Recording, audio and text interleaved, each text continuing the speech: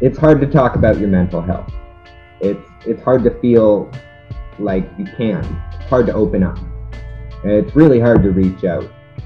Anybody who chooses to reach out, I'm already super proud of. And no one should feel abnormal, and no one should label anybody abnormal, because if you're going to label somebody or yourself also, I would highly encourage that you contemplate on what normal is, and eventually you will find out that normal is just a myth. What's normal for a spider is chaos for a fly. Hi everyone, my name is Shantanu, and we are here because we sense the urgency of healing, growth and change. Our goal with this podcast and company is to bring you tools and inspiration so we together can create a flourishing world both inwardly and outwardly for ourselves and generations to come. Today we have with us Toni Copeland, another warrior who is fighting a battle for his and everyone's mental health and well-being on a daily basis. From his own battles of mental health issues, he has learned a lot of valuable lessons which he uses to help and support people going through mental health crises all over the world. He also works with Canadian Mental Health Association and helps people to get medical assistance. He stays hyperactive on social media and reaches out to people who are in need on daily basis. So hit that subscribe button and I hope you will enjoy the conversation. Hey David man, welcome to the podcast. It's been a long time coming. Hi, I'm super happy to be here. Yeah, and I was really excited to get you on the podcast because right now with the situation with all this pandemic and all, we are like super focused on negativity, and it's like we have forgot that there are people like you who are helpers and who are working towards creating better communities, working towards betterment of society and working towards the betterment of the world. So one of my goal with this podcast was to bring people who are working towards the betterment of the world, because with our news outlets what we tend to do is we tend to focus on negativity, and there's a reason behind that, because as a species we have evolved to focus on negativity, so they take advantage of that tendency of ours. So thanks for coming. Especially in the media. They focus more on the bad than the good because that's what sells, right? Exactly. So I wanted to get into what fascinates me about people is not what they do. What fascinates me about them is why they do what they do. So let's get straight into that. Why you do what you're doing right now with all those people you're helping? Why you're doing all this? Well, for many years, I had suffered personally undiagnosed from mental illness. At some point in the not too recent past, my friend had reached out to me because he'd been having problems with depression and anxiety. So I'd went over to his house to talk to him about getting help from somebody I know from the Canadian Mental Health Association. Yeah. While I was there talking about him, he's a streamer. He does a live stream. A lot of the people who were watching his stream started asking me questions about depression, about how to cope, about what I did to get through mine, and what he needed to do to get through his. Yeah. And I ended up leaving his house, helping not only him but a few of the people who were watching his stream. And on my way home, I felt really good that I could maybe stop people from having some of the more difficult nights I myself have gone through. So I started slow with my own stream. I got made a moderator on men's mental health, and that's where I met you. And Yeah. I've recently started my own page for crisis outreach and support. Yeah, you're doing great work with all these groups and whatever support you're giving to people. Can we talk a little about your experience with mental illness? What was your journey like with mental health issues? My mental health issues stem back a good 15 years. I've recently been diagnosed with schizoaffective schizophrenia, which is one of the more serious ones. And for years, I'd been trying to address my depression and my anxiety because they'd become constants in my life. I would always be anxious. I would always be nervous and sweaty and shaky and stuff. Can relate. And I thought I was addressing them individually, not as a whole. And it turned out that I wasn't just depressed and anxious. Those were side effects from a more serious underlying mental health problem.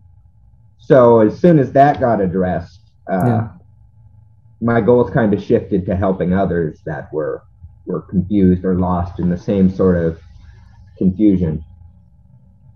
Yeah, and it's very very important to come out and talk about your stuff, because it's kind of people kind of feel lonely, and you might have, while helping others, you might have witnessed that this loneliness which people feel when they are going through any mental health issue. Well, that's my goal. You've seen me work on the men's mental health page and you're doing great. the crisis page. If anybody on there says they're having problems, I'm the first person to go, you need to talk. You can talk to me, right? Exactly. I don't want anyone to feel alone. That's terrible. So you work with a lot of people who are going through a suicidal phase as well. So how do you approach that? How do you approach a person who is going through that phase in his life? You have to be supportive, and you really need to try and make them feel strong about themselves. I always tell anybody who reaches out to me that it takes a great deal of strength to actually reach out, because there is so much in society that's telling men and women, especially men, that being mentally ill is a form of weakness. So anybody who reaches out, you need to encourage the fact that took a great deal of strength, because on some level you are exposing a side of you that you've probably not been letting people see. Yeah, great point. And when I think about schizo, a lot of things come in my mind, and one of the thing is the movie called Beautiful Mind. Have you watched that? I have seen Beautiful Mind, yes. Yeah, and it's a movie, for people who don't know, it's a movie about an economist called John Nash, who has schizophrenia, and he, through sheer awareness, he manages to survive. And one of our guests, Komal, she just made me aware that the movie also shows that without medication, like not without medication, with the help of medication, you can go through all these severe kind of illnesses, and later on you can quit medication also. So what are your thoughts on medication, and how are you specifically dealing with it, and what have you observed with working with people? What is the role of medication in all that? Well, I feel that in order to properly address any sort of mental health issue, there needs to be some sort of medication. I'm also a strong believer in therapy, but most of these illnesses, these mental illnesses, come from a chemical imbalance in your brain. Your dopamine and your serotonin receptors aren't working properly. So you're unbalanced, and it affects your mood and most aspects of your daily life. So in order to actually cope properly and make it through these episodes, I believe it's absolutely essential that everybody takes the medication that a professional prescribes them, so they can help balance out some of that very, very delicate brain chemistry. I don't think it's totally because of chemical imbalance. I'll tell you something about this chemical imbalance theory. How it started. There came a book called The Broken Brain, which someone in the Psychiatric Association published it, and in that book they said that we have found the cure to all these severe illnesses, and it is because of the chemical imbalance. And they also gave a note there that it has yet to be proven, and it's been 30 years and they didn't came up with any sort of proof but all we believed it because by taking these medications the symptoms not totally go away, but they lower the symptoms, these medications. So it's like saying that I'm sad, so I'll take alcohol to reduce my sadness. So Well, that doesn't mean that that alcohol was lacking in my body and causing sadness. Like a mental illness could be because of some sort of experience, some sort of trauma, and this chemical imbalance might be one aspect of that. But what I'm saying is it's not the whole picture. What do you well, think? no, I never said it was the whole picture. Yeah, Actually, environmental stimulus is a big part of it as well. There's also childhood trauma and recent traumas cause a great deal of exactly. it can have such an effect on a person that it will cause them to just kind of go off a bit. And I'm not saying medication is the ultimate answer. Therapy is probably one of the best resources Exactly. available, but medication can help you control it to the point where you're aware of it and you can begin healing. Absolutely, medication can help, but you should not rely on that forever. No, no, you have to come to terms with what's happening in your brain, in your body. Last time when we talked, you also said something about there is also a spiritual aspect of it. You should also explore spiritual things when you are in these kinds of situation, because when your mind is uncontrollable to you, you realize first time in your life that reality is quite malleable. Oh, yeah, reality can be tricky, Yeah. especially for people going through the hard stuff. It's weird to hear about from the outside looking in that somebody's having problems like registering reality properly, but it does happen a lot.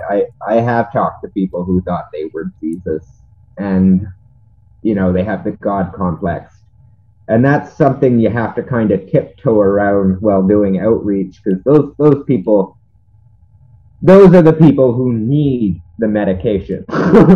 That's what Yeah. I mean. Some people need it.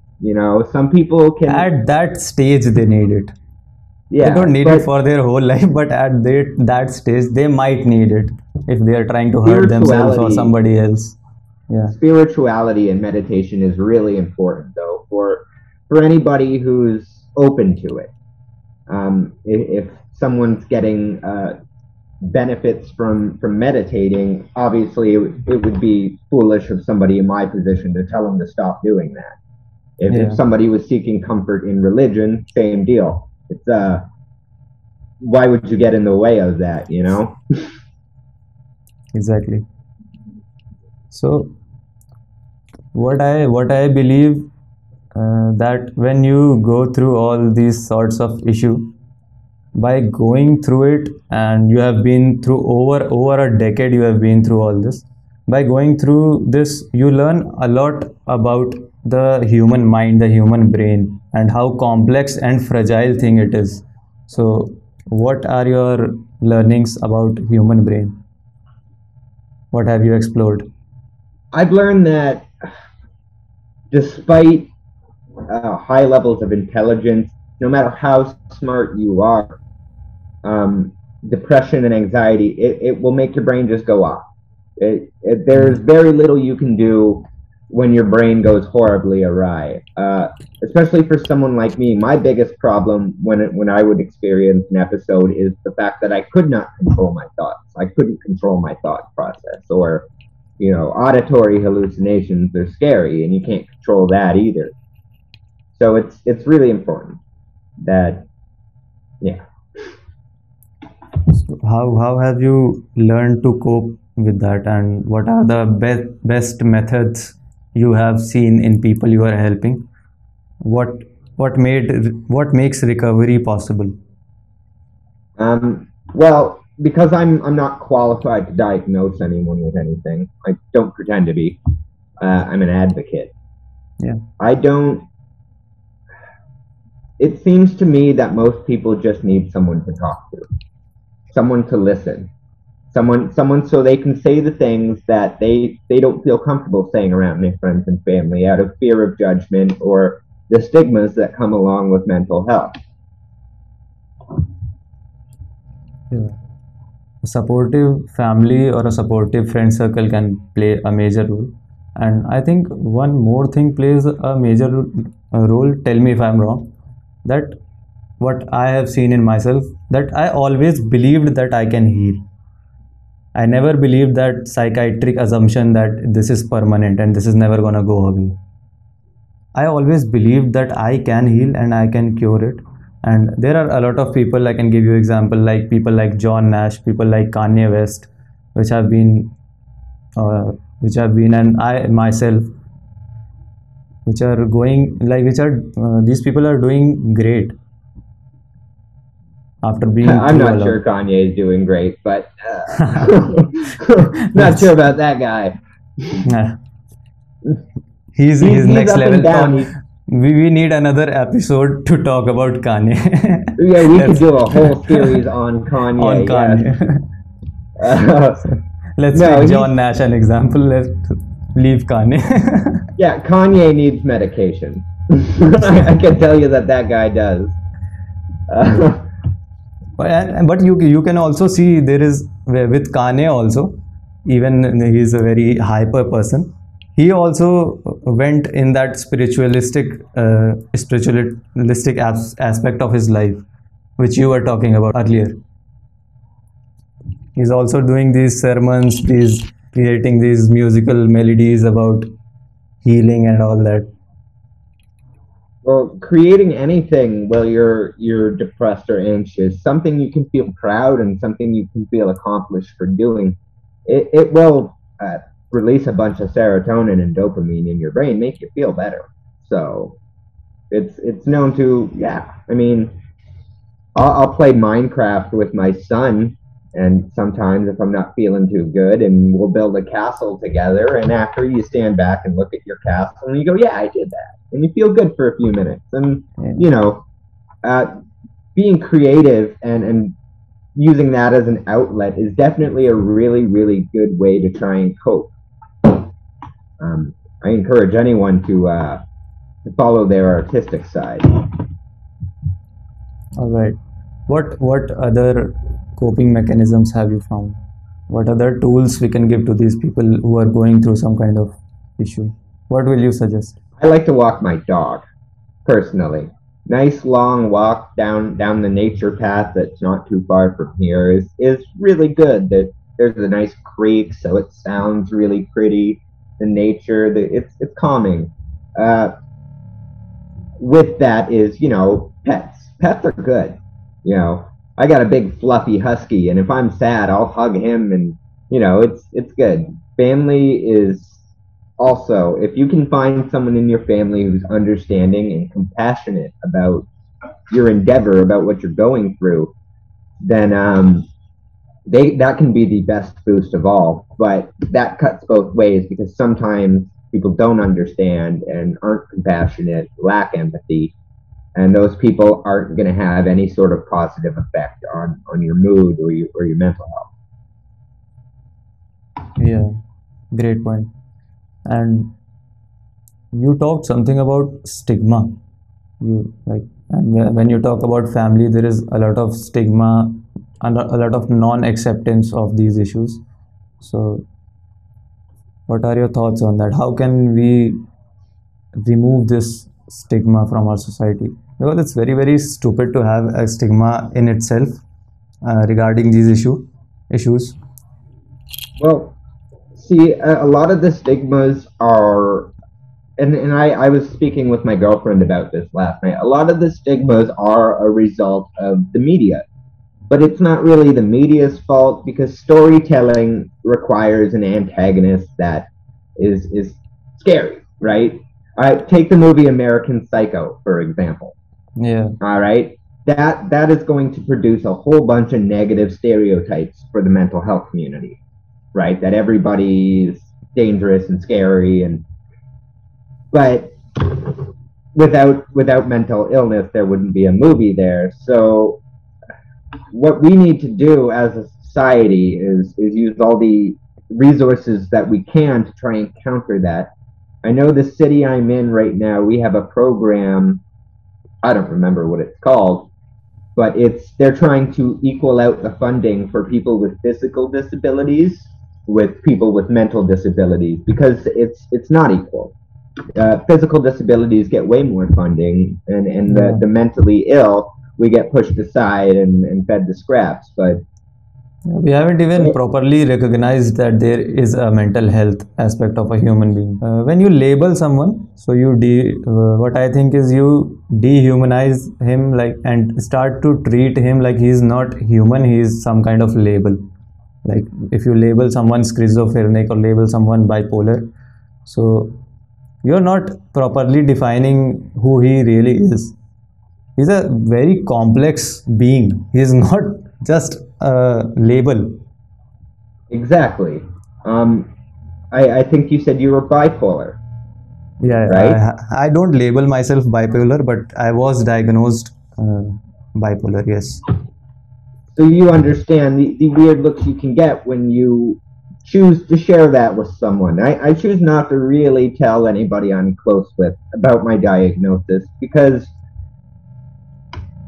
weird looks, and I don't want to answer a million questions about hearing things. It's the people who are caring and understanding who will go home and read up on it themselves. Those are the people you want around you. Those are the people who will help you fight the stigmas. The people who give you weird looks and go, that's not normal, those people aren't helpful. Yeah, and they'll judge your every action, every sentence you're speaking with that framework in mind, that, oh, this person might be crazy and he's doing this out of that. Yeah. It's hard. The stigmas are something I'm working hard to fight. I'm working hard to change, and you are too, obviously. So as long as we can keep this momentum going in society, where there are people who want to get things done, then hopefully over time it will become more acceptable socially to open yourself up for help. Because if you can't open yourself up for help, you're going to suffer in silence. Yeah, I think like it's that concept of normal, defining this is normal and this is abnormal according to your own preferences, which society does. That if something or someone is not fitting in that whole picture of society, then they'll label it abnormal. And there will always be kids who do not fit in that picture of society. And if you are gonna label every kid something like this is he's ADHD, he's bipolar, or he's schizo, then you're gonna create a very, very stupid society, what I think.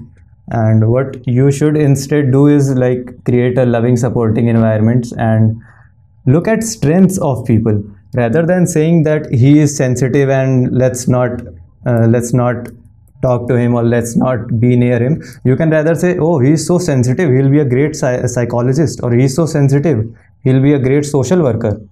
Like this. That's right. Yeah, we got to push these like people what you are into doing. The forefront.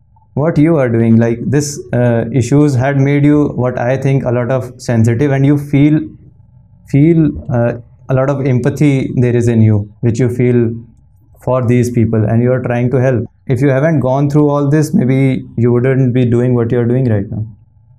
No, not at all. I want to stop people from going through the stuff I've gone through. I want to provide encouragement and advice and a hand to hold while you walk down that road, because it's not an easy one to go down. So that's my goal, is to just reach as many people who need help and don't know who to turn to, because I try and relate to everybody I talk to. Every single person I feel I can relate to on some level. So it's important to me to try and help. I just want to see people get to where they need to go. I don't want anyone to spend some of those long, grueling nights that I personally have spent. This is horrible. Exactly. And I've seen you talk to people, and you just talk like they are another human being. You talk to him like a normal human should talk to another human when he is suffering. I'm open to talk to anybody who Yeah, finds the strength to reach out to me.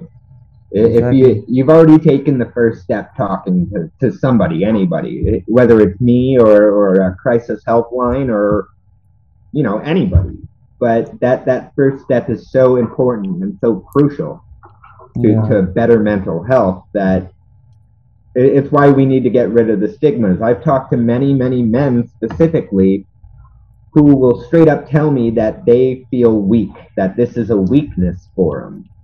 And that's usually where I tell them, no, all I see in the person I'm talking to is a great deal of strength yeah, to accept help, to admit that you might need it, and to reach out. Reaching out is the most important thing you can do. And I honestly wish that more people would do it. It would make my life a little more chaotic, but I'm okay with that, yeah. right? And no one should feel abnormal, and no one should label anybody abnormal, because if you if you're going to label somebody or yourself also, I would highly encourage that you contemplate on what normal is, and eventually you will find out that normal is just a myth. What's normal for a spider is chaos for a fly. Well said, man.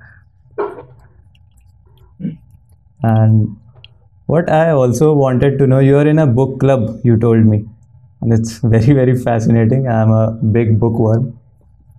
It's not it's got nothing to do with mental health. It's just a book club.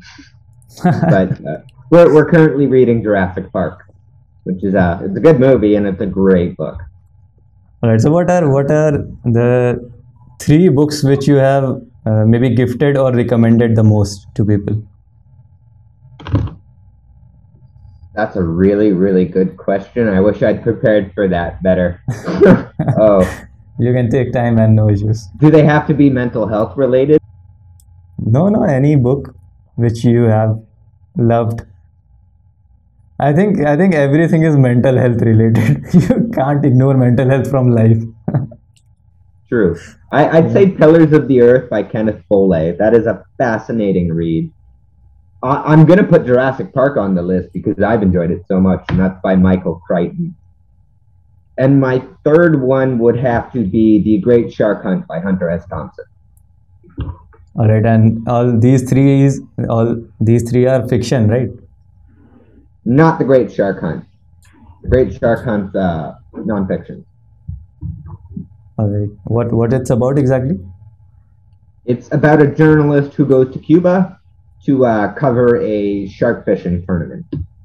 Oh, It fascinating. doesn't sound exciting or interesting, but a lot of stuff No, no. happens in the It book, sounds obviously. it sounds interesting, and like it's very interesting to get a different perspective, and that books are wonderful to do that.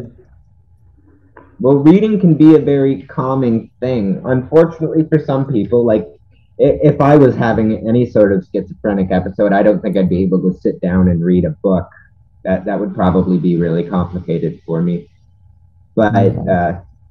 And to play video games, especially I think if you are having some sleep problem, having problems sleeping, then you can read a fiction, and it will make you sleep, because you'll go in yeah. that dream world and your mind will calm down, as you pointed out.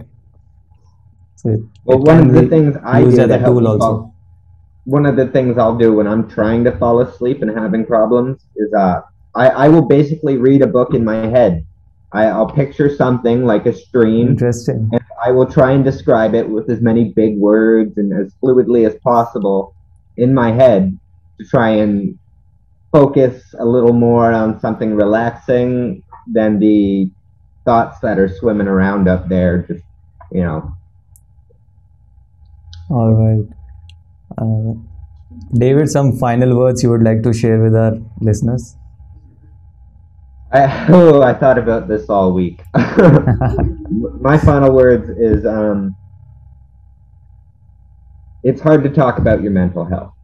It's hard to feel like you can. It's hard to open up. And it's really hard to reach out. Anybody who chooses to reach out, I'm already super proud of. Uh, Reaching out is the first step, which makes it the most important one. Good mental health isn't something you buy. not something you can ask for.